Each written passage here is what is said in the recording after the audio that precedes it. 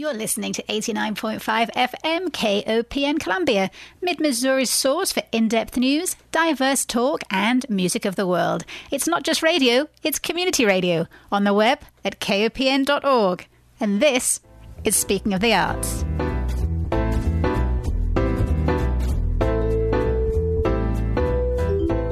Good morning and welcome to Speaking of the Arts on KOPN, an hour of news, views and interviews on the arts in mid-Missouri. I'm Diana Moxon. On today's show, we have two festivals. Not the behemoth festivals like True False or Art in the Park, but smaller niche festivals that highlight both local and national talent and are a reminder that the city in which we live is a veritable cornucopia of the arts. Later in the show, the Odyssey Chamber Music Series artistic director, Ayako Tsuruta, will join me in the studio, along with the internationally renowned pianist, Dr. Wei-Yi to talk about this weekend's Plowman Chamber Music Festival and competition, which is now in its 9th year. First, though, we take a tour of the Mizzou New Play Series with two of that festival's playwrights, directors and actors, Taylor Sklenar and Blake Willoughby. Welcome to Speaking of the Arts. Thank you so much for having us. Yes, thank you. I know that we are here to talk about the Mizzou New Play Series, which is coming up in a couple of weeks. But before we get into the nitty-gritty of the festival, there is something fascinating about both of you that I wanted to linger on for a few minutes. Now, although you are both steeped in the world of theatre, one of your undergraduate degrees, Taylor, was in chemistry. That's and right. Blake, one of yours was in political science. Yes. And indeed, you are heading into the world of politics and running for the Columbia Public Schools School Board in just a couple of weeks. Yeah. So my first question to both of you is, how do you think these different worlds, science and art and politics, influence and assist your career? Oh, well, I think, for one see a lot of impact. A lot of what I write about as a playwright has to do with the sciences and the big questions that science lead us to, and just the intersection of that with the arts. I'm particularly interested in theater that looks at climate change, or ecological theater that looks at these huge questions and says, how do we move forward? So that's definitely an impact that I've seen in my background in science. I think it is a fascinating intersection where art and science meet. Do you think that your theatre writing or creating a play can help understanding of a particular subject? Do you see that as part of your mission in life? Yeah. I think the more that we can use arts, things that are engaging and entertaining to watch, in order to help educate, the better off we'll be. And not just educate, which can get very didactic, let me tell you about, but also to show stories of people who are impacted by things like climate change, and help move people to action. Right. And what about politics? Do you find that a background in acting is useful when you're on stage, that you can speak more clearly, organize your thoughts better? Does that help, Blake? Oh, yes, it definitely does. And it helps with kind of presentation and knowing to kind of scan the room when you're talking. For me, a lot of it comes into, most of my work is in facilitating dialogues through theater about diversity and inclusivity issues. And so that's a lot of what my playwriting and what I see theater being a great medium for, is having conversations around social issues that are happening in our community. Do you see your future career being in playwriting and using that skill to further conversations, or do you see politics being more what's going to pull you into the future with the side of plays? I think it's kind of both, and just kind of juggling the two. Right now, it's kind of the same thing for me. Being a doctoral student at the University of Missouri and running for Columbia Public School Board has been a really fun and exciting time. And I'm really looking forward to, hopefully after April 2nd, being elected and serving on the school board in that capacity. Now, one of your other recent involvements has been on the Columbia Substance Abuse Advisory Commission, which highlighted for you the challenges that substance abuse creates for children. So when you come across this kind of critical situation, do you look for a way that you can focus attention on it through the arts? Is your response to think, well, I could write a play about this, or we could create some dramatic scenario that helps people understand? No, yeah, it's something that I have thought about while being the vice chair of that commission. One of the things that I do is I manage our interactive theater troupe on campus that kind of tries to show these areas where you can have difficult dialogues around difficult topics like talking about religion or gender or sex for our university campus students. And so it's something that I have been thinking about when dealing with substance abuse for our kids. interactive troupe? What is that? Our interactive theater troupe, so what happens is they perform a little bit of a piece, and then at the end of that piece, audience members can come in and intervene and change the outcome of what happened.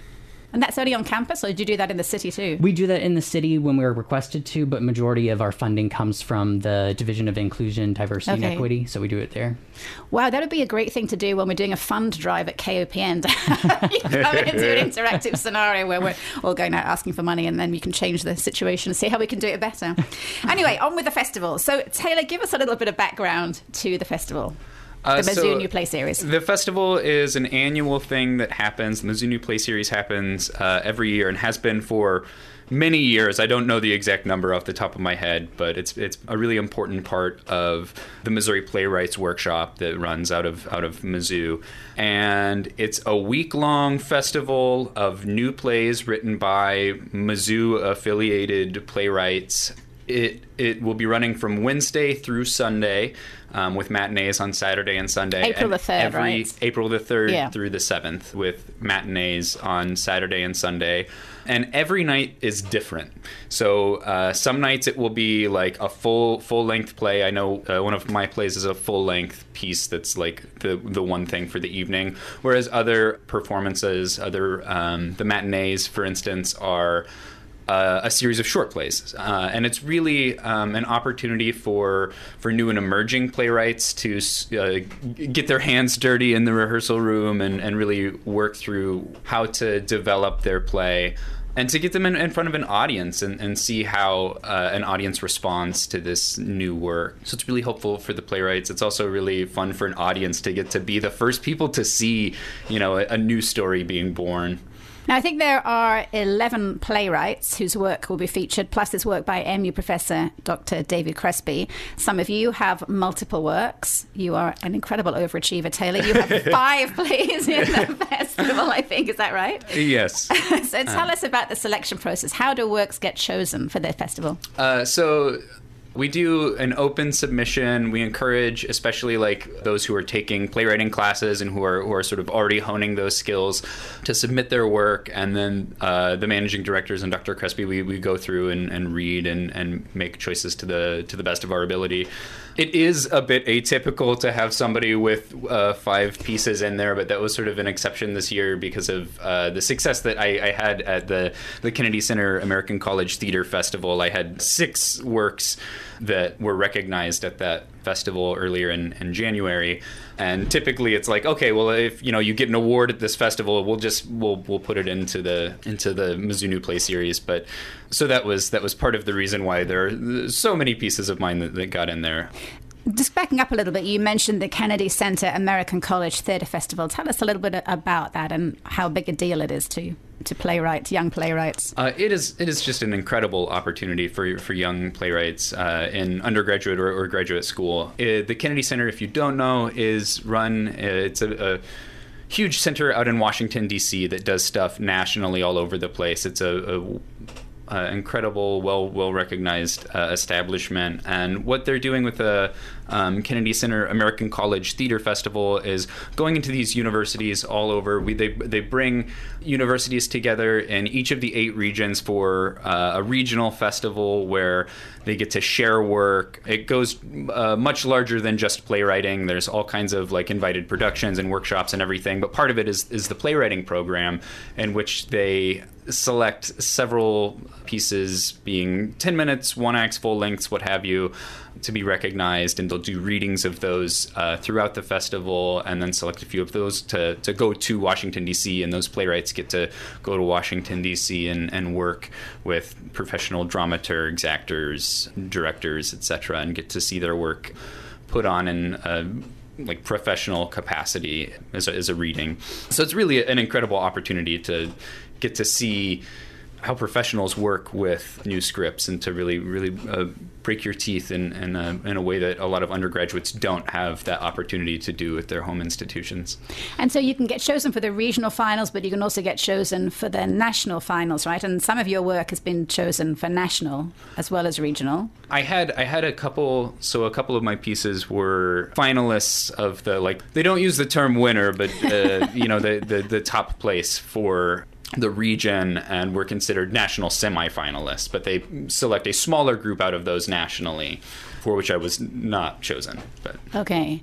And so of the plays that are being presented at the Mizzou New Play Series, I think there are 7 or 8 that have been chosen by the Kennedy Center previously. Is that correct? Something like that. I think Yes. about 8 regionally. I think went to that regional festival and had readings and got to work with. So if your play gets chosen and it gets played in Washington, you've got professional actors and dramaturgs working with you, is it possible then that an agent picks it up or a management company and that it gets... What's the process then for it to be rolled out across the country and people pay you royalties to use your play? I mean, there is always that possibility. There's no firm route, but especially since it is at the collegiate level, a big step is just being recognized by graduate schools for a lot of people, and it's a huge honor to be one of the very, very few people who are selected to go to the Kennedy Center, and so that can be a really big boon to some of those graduate programs that are looking for really strong playwrights. I would not rule out that an agent might see a young playwright and pick them up. You also get unique opportunities, like Zaria Moore won last year and went to the finals. And then this year we produced that show right at the beginning of our season, went through Life and Lit, and we took actually her show to our regional festival for the Kennedy Center. So there's opportunities that go at the national level, but also us as a university try to really support when those awards happen to showcase those shows to our community. And when you're looking at plays to do for your season, are you looking through some of those plays that have been presented by the Kennedy Center to present, even if they aren't written by local playwrights? Is that something that is within the schedule of Mizzou? For the Mizzou New Play Series, I don't think so. When it comes to the selection process of our season on our main stage, that's really the faculty and the department itself that are making those decisions. So I don't know really what their process fully is on that one. Taylor, you've been to Washington, D.C. for one of these events, have you, and seen your play performed? I have. I've been to the Kennedy Center a couple of times for sort of a slightly different thing, but I got to workshop one of my plays at the undergraduate playwrights workshop in D.C. A couple years ago and sit around a table for 4 days or so with professional DC area actors and a director, and they worked through it and said, oh, this part's really great, hey, I don't know what you're trying to do here, that sort of stuff, and it's really humbling and honoring, and it was an incredible opportunity. Did it change how you write plays afterwards from the critical feedback you had? Oh, absolutely, yeah. I definitely picked up some really helpful ways of looking at things and tools to use as I'm writing, and it's always just, I mean, you can't quite anticipate what a script is like out loud until you get to hear it out loud, and that's one of the things that the Mizzou New Play Series is really phenomenal for, is being able to move it to that next step and move from the page to the stage. So when the audiences see the new plays at the Mizzou New Play Series, have they already been workshopped, or is this their first outing and the workshops happen after the plays have been seen? Generally, there is some sort of revision process that has gone on. Like I said, a lot of the playwrights are coming from playwriting classes, so many of them have been workshopped at least through that class process, and we suggest revisions to happen between then and also the production, the reading. There isn't a ton of time within the rehearsal process for Mizzou New Play Series itself to make huge changes. So generally within the process itself, you've got about 2 rehearsals and then a performance. So it's you get a reading to hear it out loud, and you can maybe think about changes and characters and that sort of thing, and then you get to stage it and see it on its feet, and then it's performing. So there's not as much time to make the changes, but there are things like I've got pages of notes as I'm watching people perform this, and I'm like, okay, I need to address that as we move forward. So yeah. Are you on the review committee? Are you one of the people that makes the choices on some of the plays? Yes, yeah. What for you, what makes a good play? Is it the dialogue? Is it the subject matter? Is it how things resolve? What are you looking for in making a decision? It really is kind of a melting pot of all of those things. You want to see, I mean, at the most basic, are Are they writing cleanly? Are there typos all over the place? Are they putting care into the script itself? And then at the higher level, what are the big ideas and questions that they're asking? Are they getting at that sort of untouchable seed of something new? And then in between there, you have the craft. How are people putting things together, using traditional structure or upsetting that structure, and to what end? And so those are all craft things that we'll look at. And we also want to provide opportunity when we see potential there, and want to help new artists grow. Now, you are, as you said, you're the managing director of the Mizzou Playwrights Workshop. How does that feed into the New Play Series? So the Missouri Playwrights Workshop is sort of a bigger thing in which the Mizzou New Play Series is a part of, that happens once a year. But the Missouri Playwrights Workshop also has readings that happen every Tuesday night in the Memorial Union, except for during the summer, in which young playwrights can come. Like we were talking about, sort of the workshop process that happens. This is part of that for students that are taking classes and things. You can bring your script in and hear it out loud, just as a cold reading, and it's often that initial step to hear your work out loud and start thinking about how you can revise and workshop and edit things. And there are also sometimes we will have other events that happen as part of the Missouri Playwrights Workshop in conjunction with the Lanford Wilson conference that happened last year. We had a staged reading of Mary Sue Price's new play, and so there are things like that. When we have the opportunity, we'll pull in new playwrights, professional playwrights, and do readings and things. Dr. Crespi has been doing readings of his new work that he wrote on his Fulbright as part of the Missouri Playwrights Workshop as well. Are all the playwrights in the festival Mizzou theatre department majors, or could they be chemistry or they could be chemistry majors? We even have you mentioned Dr. Crespi is we're reading one of his plays. We also have a playwright who works for MU Extension. We will even sometimes pull in playwrights from like the St. Louis area or Kansas City area. Not always, but we try to stay engaged with those communities. We just had so many Mizzou playwrights that had submitted work this year that really most of them are Mizzou students this year. So these are dramatic readings. These aren't learn the script and act it out, or are they reading it, or have they memorized all the lines? It's just readings. And so most of the time what you'll see when you come to any of the shows, they'll have the music stands, their binders will be on it. We really try to push the directors not to have too much staging, because we want the words really to be what the audience is hearing, because we do see it as a service for our playwrights to see their words on stage actually read out loud, because there is a different dynamic that gives than just reading it on the script. Yeah, absolutely. So Blake, you have 2 plays in the series, one of which, The White Bovina, received recognition from the Kennedy Center American College Theatre Festival and was one of the regional finalists for their 10-minute play festival. And the play is an adaptation of The White Buffalo Woman of the Lakota, which is one of their most sacred stories. Tell me what drew you to that story. I was just interested in reading mythology and things like that, and so I got into reading some Lakota mythology. And this year's our regional festival happened where it was at up in South Dakota, right near where the Lakota tribe is now located. And so I really felt it would be important just to kind of write this script and see if they would accept it and have it up there, because of recognizing the fact that we do stand on traditional land that was owned by Indian nations, and we are right next door to where they are right now. So right. And in the intro to the play, you are very clear that only a woman of First Nation descent may play the holy goddess, that no prop of a pipe may be present on stage, and that all productions are required before the play begins to recognize the ancestors of the land on which the production is being performed.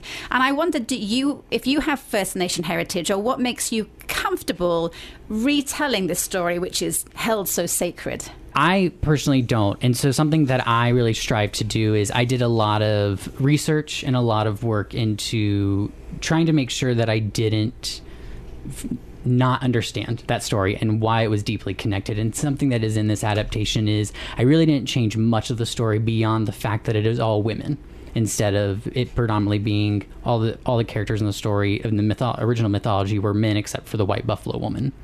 And so really changing it to be all women and really holding into this factor that the white buffalo woman should be played by a woman of First Nation descent. And then the other stipulation that I put in there is that the rest of the women, at minimum, if you're not able to get all of the characters to be of First Nation descent, to be played by women of color.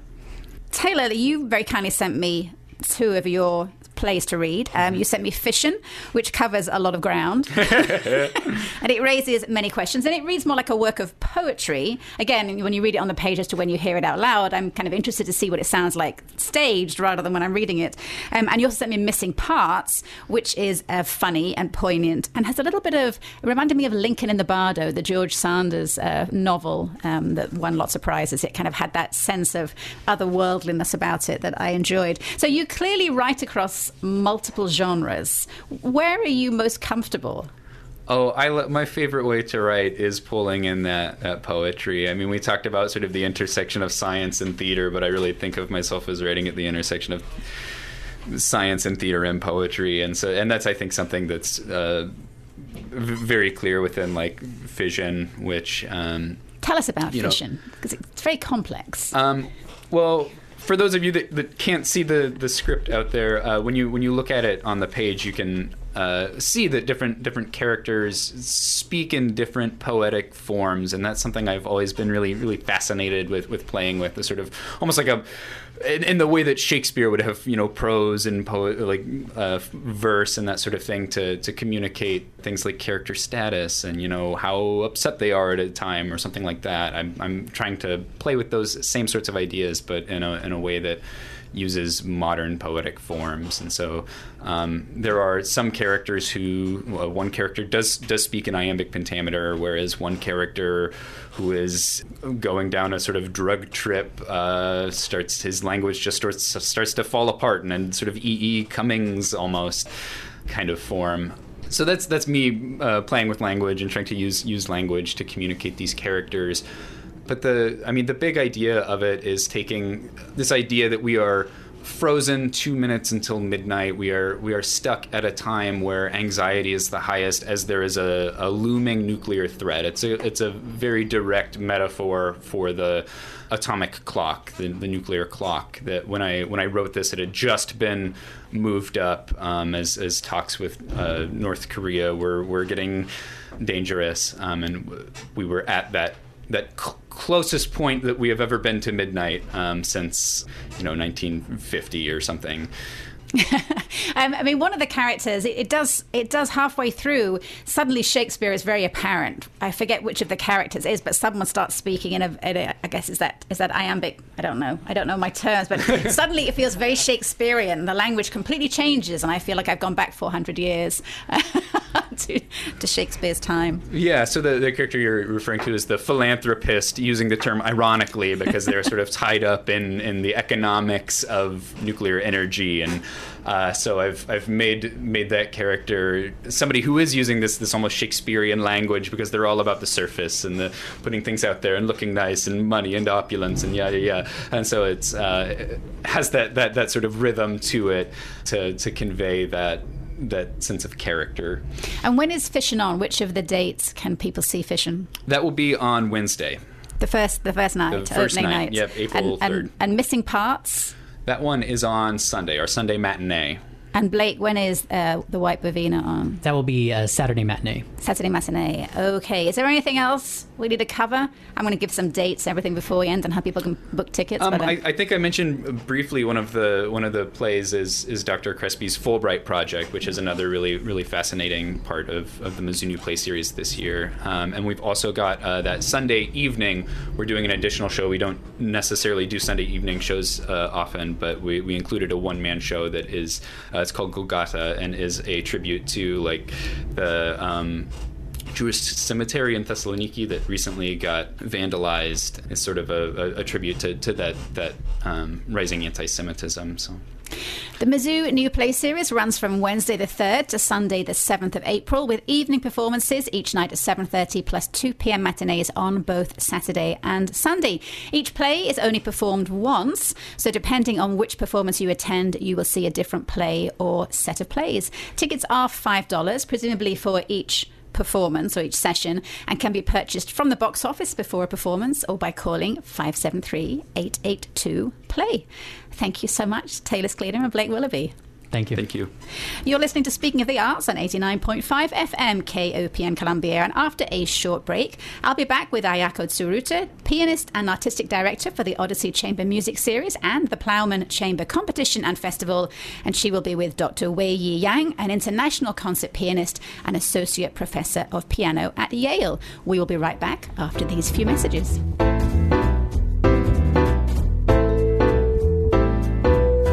Welcome back to Speaking of the Arts. Last night, I went to a wonderful recital of Brahms and Schumann at First Baptist Church, which was the first concert in a weekend of chamber music recitals by world-class musicians who are here in Columbia for the 9th Plowman Chamber Music Competition and Festival. And I am so delighted to have with me in the studio the pianist who performed last night's recital, Dr. Wei-Yi Yang, who is also the Associate Professor of Piano at Yale, and with him the Artistic Director for both the Odyssey Chamber Music Series and the Plowman Competition, Ayako Tsuruta. Did I pronounce that correctly? Perfect. Okay. Thank you. Welcome to the show, Ayako and Dr. Yang. Yeah, thank you for having us. So, Dr. Yang, I have to start out by asking you about your work with one of my favourite British actors, Miriam Margolyes, who Harry Potter fans may know as Professor Sprout from Harry Potter and the Chamber of Secrets. But that's not what you were working with her on. How did you come to work with Miriam? Well, she was on tour for this one-woman play called The Dickens Women, and it was a fascinating project. I actually didn't know until someone made the call, and then she needed a pianist, and this was a kind of incidental interplay between music and theater, and so that's how I got to meet her. Mm-hmm. So Dickens Women is something that she wrote in which she portrays 23 of Dickens' best-loved characters. Correct. And then you created the music to go with her performance? I was given snippets, fragments of music of that period, from Dickens' period. So there are British folk songs, and there are some actually bits from Handel, just music of the time, and then put it, kind of on a modern spin. Okay. And that was at the Yale British Centre for British Art. Yes. Right. Yes. I didn't know you had one. Maybe it'll be the Yale Centre for Brexit Art. No, but give it time. So I'm also a fan of interdisciplinary projects. I love where art and science meet and where art and literature meet. And I read that you like to curate things in that interdisciplinary zone too. So what draws you? What do you like about that zone? Well, I feel as a musician, oftentimes I personally need to look at other types of mediums of art, visual being what I think of when I have something like Granados or Mussorgsky, obvious. And then as I was saying, that working with the people in the theater often would share some new lights on kind of the rhetorics of playing music and looking at music. So to say that, another aspect is literature. I mean, we all read, but very often there are some writers and some composers are more kindred in spirit than the others. So I find this kind of it feeds me in how I look at and think about music and how I will play. I was thinking last night while I was listening to you play, and you have obviously the dates of the composition. You were playing Schumann, a work that was written in 1836 and 1838, and Brahms from 1892. And I thought, what I would love to know as I'm listening to you is what was happening in the world at that time, like a little paragraph. And no one does this. What novels were released that year? What were some of the major world events? So as you're listening to this beautiful music, you can imagine the scenario in which these composers are creating their music, maybe what their influences were from the time. I think that's kind of interesting, that crossover of when you're listening, thinking historically at the same time. I'm glad. Ayako, Dr. Yang is one of 3 internationally renowned musicians, along with horn player Dale Clevenger and violinist Lara St. John, who are in town this weekend to be judges for the Plowman Chamber Music Competition. Tell us a little bit about the competition and how it all got started. Wow. Well, time really does fly. I can't believe that it's the 9th Plowman competition. And the reason why I say this is because it takes place every 2 years. And it initially started from 2006. It was initially started by the Missouri Symphony, actually. And the ownership transferred to Odyssey Chamber Music Series. And we've been holding it since. But yeah, it's been wonderful because of the support that we get from the community of Columbia, and without which this is not possible. It's a huge undertaking. I would say it's a musical equivalent to about True Falls Festival, kind of. It's not such magnitude, but it's big enough. But I mean, you're bringing in so many musicians, all these young ensembles that are coming in. I mean, what have you got, 70 or 80 musicians that are in town this weekend? That's right. Plus the judges, plus all the guests that come in. But this was really your brainchild in the beginning. This was your vision. That's right. So I've always had this idea, once we got comfortable in Columbia, that we would start the Chamber Music Series, and the performance was necessary to show the community that this can be done with the local musicians. And then I thought it was also necessary to show just how important the quality, or how well the quality can be, and that's where the Plowman kind of fits in. And Chamber Music Competition is something that I also personally grew up with. I had a piano trio for 7 years with the same members, which is a little bit rare for high school students, actually. But we went to Fish Off, which is this big chamber music competition that still takes place in Indiana, and we had so much fun. We had pillow fights, and it's not just the music, you see, because you travel with your musicians and you get to know each other beyond music. And so this experience really spoke to me, and I thought, it'd be really great if we can actually help this, get the musicians together and help them grow. So that was the genesis of the Plowman competition. But I mean, you're in a small town in the middle of Missouri. I mean, how much, it must have seemed like a gigantic mountain that you had to climb to make it happen. On the other hand, though, I actually looked at it as an advantage, because if you go to New York City, do you know how expensive it is to stay in a hotel? That's true. Compared to Columbia. And it's a relatively safe town, so I don't necessarily have to worry about safety. So far, it's been okay. We're all touching wood. Yeah. So, and everybody's very friendly here. And the small collegiate town that it is, we have a variety of nice restaurants that people enjoy. So actually, all these contestants that come from all over the nation, they love being actually in Columbia. So there are many returning ensembles too over the years. Okay. So this is kind of interesting. So this year you have 37, you received 37 applications from chamber ensembles across the country. And then you narrowed that down to a final 16 who will play at the festival in Columbia this weekend. What can you tell us about those final 16? Well, every year is different. Some years are strong overall. Some years are strong in one particular area. This year, we had really, really strong piano and strings. I mean, very strong. And not just in small numbers, but in really big numbers. So it'll be very interesting to see what will happen. Because the previous years, we've had really strong brass and winds, mostly wind groups, actually. But it's going to be tough for the judges. Thank you, Wei-Yi. That's why we have you. So how did you get the 37 down to 16? Because the judges that are here are only looking at the final 16. What was the process to get down to 16? So what they have to do is to compile a DVD preliminary audition, and they have to submit by a certain deadline, after which there are 2 other judges actually who will screen the DVDs. And in addition to that, I do this myself too. I'm the, basically, what do you call this?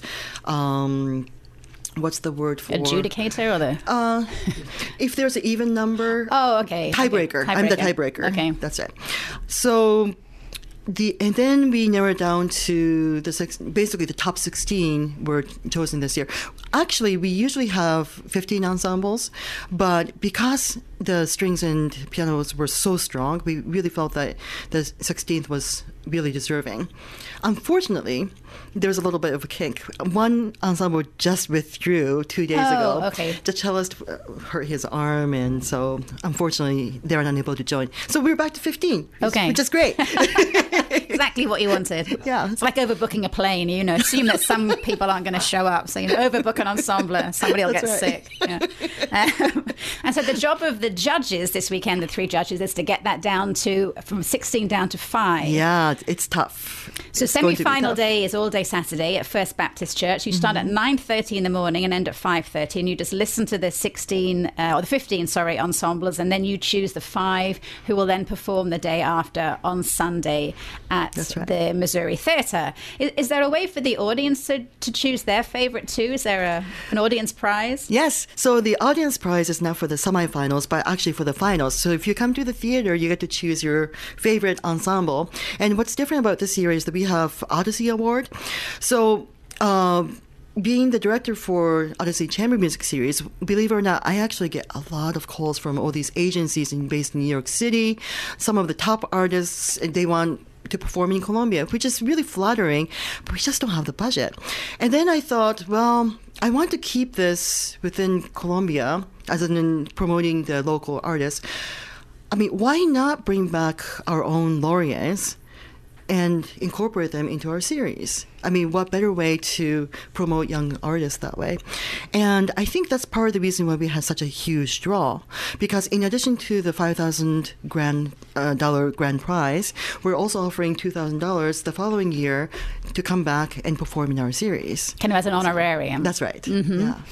And then as well as the $5,000 grand prize, you have two 2,000 first prizes, one for each of the sections. So you divide the competitors into piano and strings, and then brass, wind, and percussion. Brass, wind, and percussion. Okay, so you have $2,000 for each of those categories. And then you have some honorable mention $500 awards too. So that's really a considerable prize purse that you're offering. Is that part of the success of a chamber music festival? Is it, because I know that kind of works in the art festival world too, like how much are the prizes? Oh, right.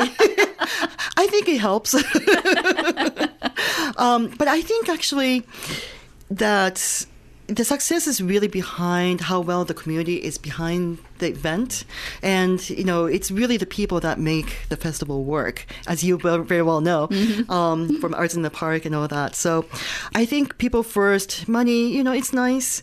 But even the contestants, I mean, when you see them interact with each other, you can actually see they're good friends. I mean, over the years, they've met each other in the various competitions. And this kind of reminds me of one piano competition. This is not quite chamber music, but I did a piano competition in Erie, Pennsylvania, many, many years ago. And I can tell you the contestants back then are professionals now. But to think that we were all in pajamas and literally throwing pillows at each other, it's kind of, you know, a fun talk. Right. Yeah. So each ensemble must have between 3 and 6 players, and they all have to be interested in pursuing a career in music or already be in music, but not at a professional level. So if you have any management, you aren't eligible to enter. That's correct? right. So tell me a little bit about the rules for the repertoire each ensemble can present. Does it have to be classical music? So we were asking them to submit these two distinct styles, at least 50 years apart. And the reason why we say this is because if you are a woodwind or brass ensembles, well, the repertoire in the Baroque and classical era is very limited. And in the contemporary world, well, this is 2019. And if you think about 1900s, that's a long time ago. But then there's a whole span of 119 years of music already. So we felt that it was important to recognize the distinct styles within the contemporary eras. And that's where the 50-year line was drawn.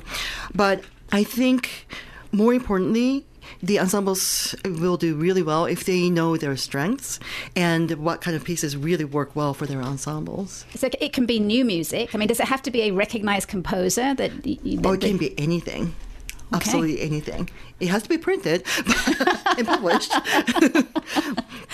Okay, and is there a defined list of what instruments may be included in ensemble? Could they, say, turn up with an Indonesian gamelan or a Vietnamese danbo, which is like kind of a one-string zither? I mean, are there limitations? It has to be certain instruments, or...? We haven't had any applications, but if we did, I mean, I actually would welcome them. The only stipulation is that we have a very strict 20-minute audition time, and that we recommend they don't take more than 2 minutes to set up. So that kind of puts limits on things, because if you start bringing all these different instruments, well, it takes time to set up. And this is the part of the reason why we haven't had percussion instruments since season 1. Because season 1, we brought in 4 marimbas, actually from Mizzou. It was a terrific group, but to set up, it actually took a little bit of time. And so... yeah, it's tricky. That would be difficult. A Vietnamese danbo is like just one long thing with a string on it, and that'd be pretty easy. Oh, that would be great. I have one at I look home. forward If to the anybody wants to application. borrow one. So the 16 ensembles, they're all from education institutes, or they don't have to be in education They currently? don't have to be. Okay, but you have several from, I think, from Juilliard School in New York. Yeah, this year we do. Can you talk a little bit about who's here? I know you kind of keep it under wraps. You don't I really do. say, but now the program is out, so I have a copy of the program. I won't say which ensemble and what they're going to be playing, but I can say that they're very enthusiastic and the quality is excellent.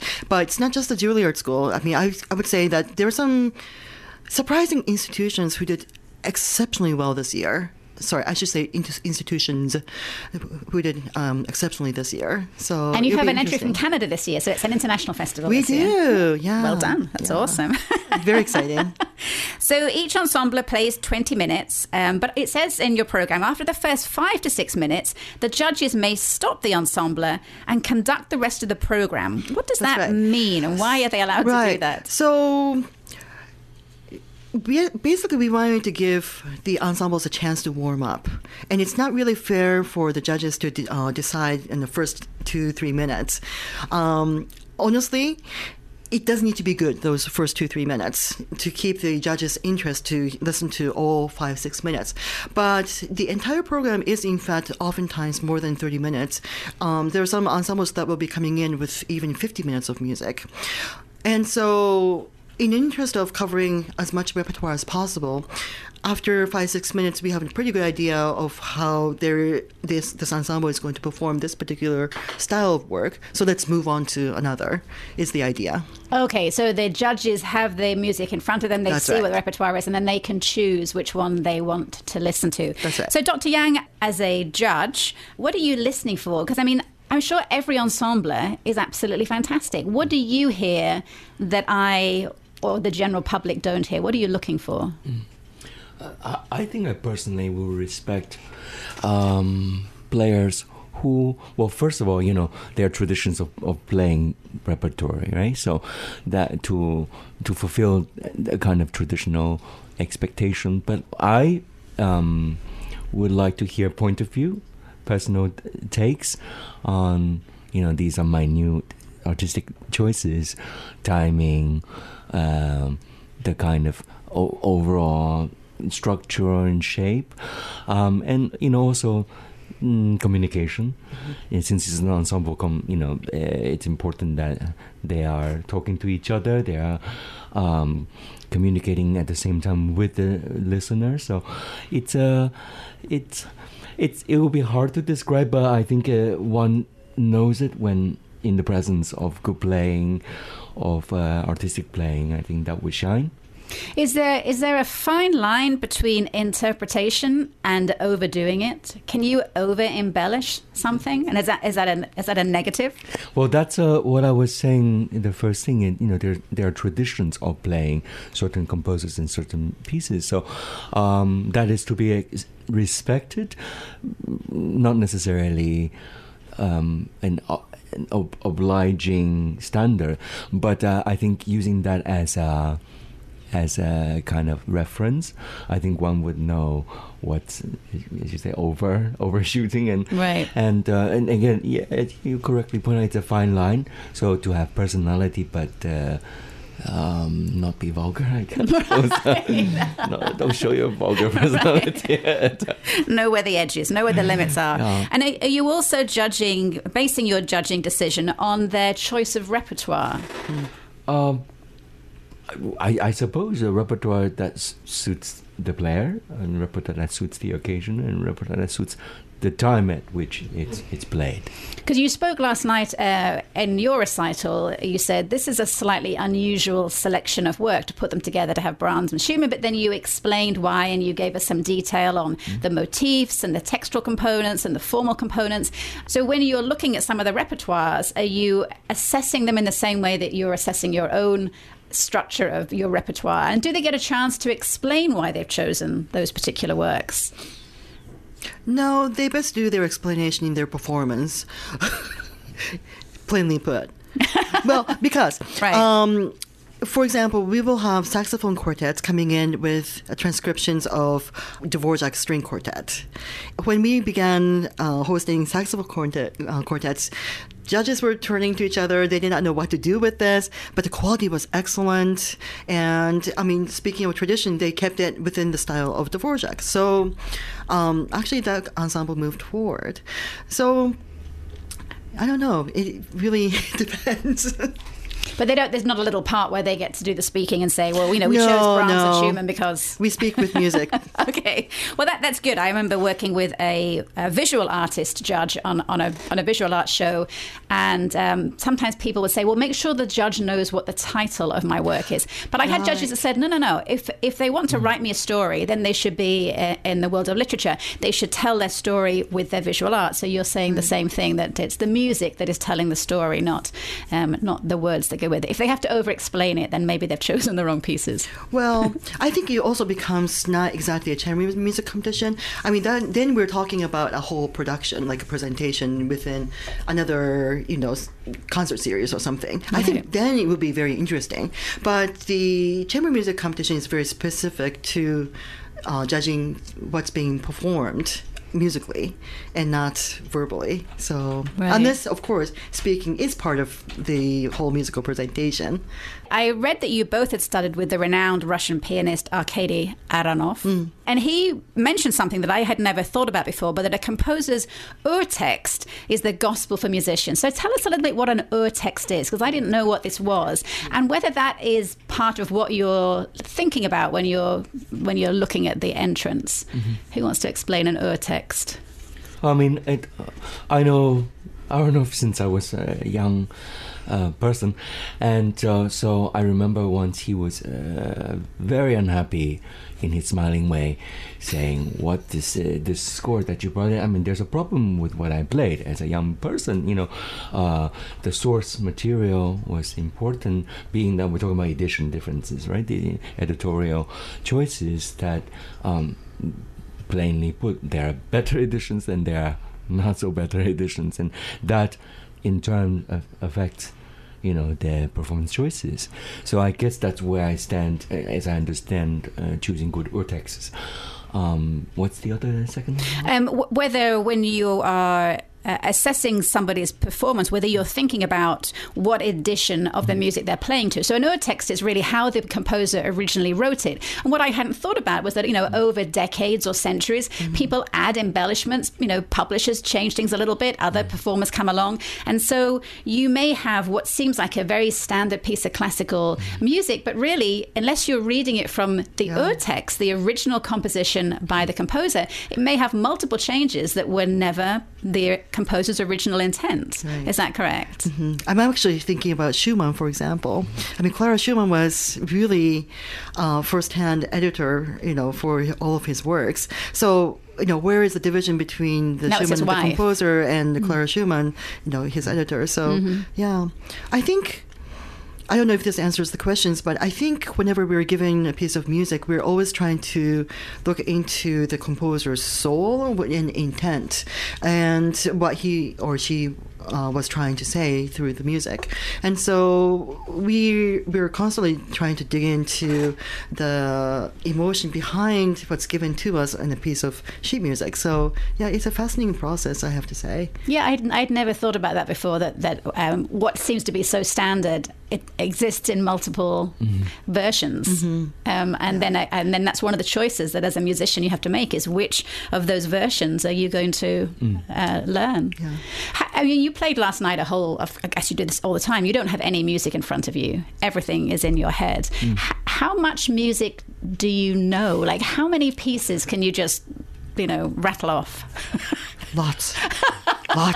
If I have $1 for each note, I'm a pretty wealthy person, but I don't get $1 for each note. But no, I think this is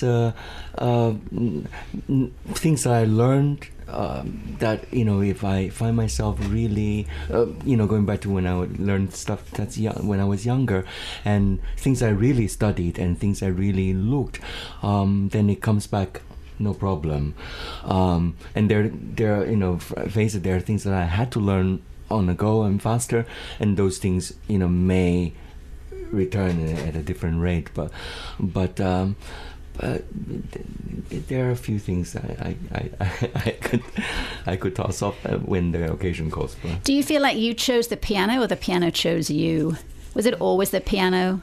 Did it just call to you? Yeah. Do you play other instruments? Not right now. Piano. Would you like to play other instruments? I play one piece on the cello, and I'm very happy with that.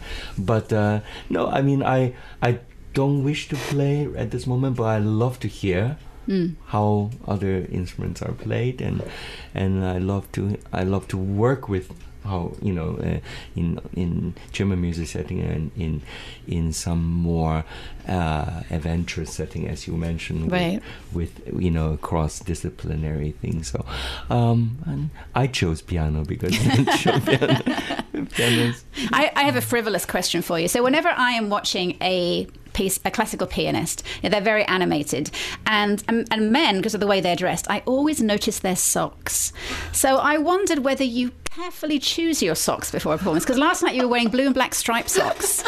Because you just see, it's kind of this little flash of colour at the bottom of the person's foot. You're dressed in black or dark colours, and then there are the socks, and your feet are, your hands are so animated. And so I always notice a piano player's socks. Okay. Actually, we were talking in the car, Ayako and I, about shopping. I shop very simply. I know what I like. So all my things, I mean, I don't necessarily think about it when I'm putting stuff on, but I think about it at the point of purchase. So everything more or less, it's black and blue and gray. So if I reach in, something's got to go. Well, I'm noticing your socks. As well as the music, but the socks. So let's see, we have a minute left. Ayako, give us a little bit of a rundown on what people can see this weekend. What are some of the highlights coming up over the next 3 days? Tonight you can enjoy Laura St. John with the huge program of Beethoven's Kreutzer, Ravel's Nada, but I think you'll really enjoy the new Charadashian Rhapsody, which is absolutely just amazing. And that's at First Baptist Church. That's right, yeah. And tomorrow we have the Plowman semifinals. We have the 15 chamber ensembles performing from 9:30. We have a lunch break, and it will end 5 or 5:30. And then on Sunday at the Missouri Theater, we'll be showcasing the top 5 ensembles. And there you get to vote for the audience prize. There'll be a reception after the performances while the judges deliberate. And be sure to stick around for the award ceremony. I'm just like Dr. Yang is showing me his black and red stripy socks. Stripes. And then on Monday at 12 o'clock, you have a final performance by Dale Clevenger. Yes, that's right. Back at First Baptist Church. Dale Clevenger, I'm super excited about. I mean, he has a 47-year career as the principal horn of the Chicago Symphony. That's phenomenal. That's amazing. So we have the huge privilege of having, I actually talked him into it, of having him give a lecture recital. And I'm sure it's going to be a beautiful concert. And that's at midday. Yes. And because he has to plane to catch in the afternoon, so That's we have right. to You have to get him in push up the early. hours a little bit earlier. So there's a lot going on, and you can find everything. You have a great website, plowmancompetition.org. You can go there and you can see all the events that are happening over the next 3 days. And some of the events are like $5, I think it is suggested amount to go and see the semi-finals. The finals are a little bit more expensive, and you can get tickets on the door for all of the events, so you don't have to make any plans in advance. You can just turn up on the day and buy the tickets. Thank you so much to Ayako Tsuruta and Wei-Yi Yang. Ayako is the artistic director for the Plowman Chamber Music Competition and Festival, and Dr. Wei-Yi Yang is one of this year's judges and an amazing pianist. Unfortunately, we won't get to hear you play again. I think last night was the only time you were playing. Well, I was there, so good job, me. Thank you for coming. So you can find, as I said, a full schedule of all the events that are taking place over the next 3 days at plowmancompetition.org. I wish you all the best for the festival, and I hope to be there tonight to hear Lara St. John and your husband, wonderful. Peter Miyamoto, playing on the piano. Thank you. Thank you both so much. Thank you, Dan. You are listening to Speaking of the Arts, and before we hand the airwaves over to Terry Gross and Fresh Air, we will take a whistle-stop tour of some of the arts events that are going to be vying for your attention over the next 7 days. Okay, so the annual Plowman Chamber Music Competition and Festival kicked off last night and continues all weekend. Tonight, the violinist Lara St. John plays in recital with pianist Peter Miyamoto with a program of Beethoven, Ravel, Bartok and Kennedy. Their performance will be at First Baptist Church starting at 7 p.m. Tickets are $20 or $10 for students and may be purchased at the door. In Jefferson City, Scene 1 Theatre presents Silent Sky, a play by Lauren Gunderson, which centres around the untold but true stories of female astronomers at the Harvard College Observatory at the beginning of the 20th century. The play starts at 7:30 tonight and tomorrow and continues next weekend, and tickets are $15. Also in Jefferson City, and for one night only, the Sevens Ensemble performs the Great American Songbook at the Miller Performing Arts Center. The show starts at 7:30 tonight and tickets are $20. And at Rose Music Hall, the postponed from January Missouri Stomp Fest with the K Brothers and the Ben Miller Band starts at 9 p.m. tonight and tickets are $10. Tomorrow, the Plowman Competition semi-finals are at First Baptist Church from 9:30 till 5 and tickets are $10. Saturday evening, poet Danny Kane will be at the Skylark Bookshop to read from his new book of poetry called Continental Breakfast, a humorous book exploring the effect of mass commercialism on identity, love, religion and the American landscape. Danny's talk starts at 7 and it is free to attend. And at the Blue Note on Saturday night, it is the postponed from January Missouri Hip Hop Fest, hosted by Steady P with Van Ghost and other special guests. Their show starts at 9 and tickets are $7. On Sunday, the Plowman Competition moves to the Missouri Theatre for the finals and award ceremony. A concert starts at 1:30 and tickets are $35 or $25 for students. The final event in the Plowman Festival will be at the First Baptist Church at 12 p.m. on Monday with horn player Dale Clevenger and pianist Natalia Bolshakova playing a recital of Mahler, Strauss and Mozart. Tickets for that show are $20 or $10 for students. On Tuesday, you can see Flights of Fancy with Jay and Leslie's Laughing Matters at the Daniel Boone Regional Library in the Children's Program Room. Jay and Leslie Cady are award-winning professional entertainers and students of famed mime Marcel Marceau.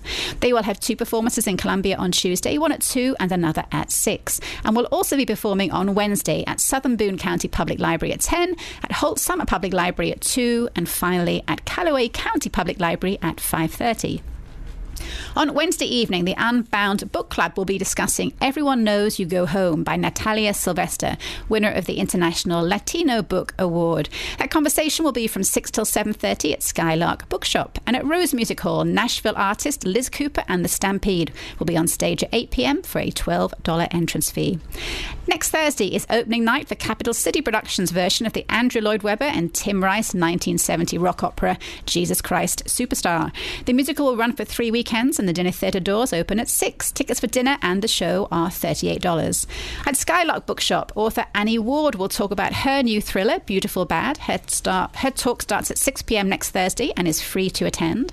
There is a full night of rock next Thursday at Rose Music Hall with LA Rockers' Smile Empty Soul, along with September Morning, Baltimore's Rise Among Rivals and Columbia's own Dark Below. That concert starts at 8 and tickets are $15.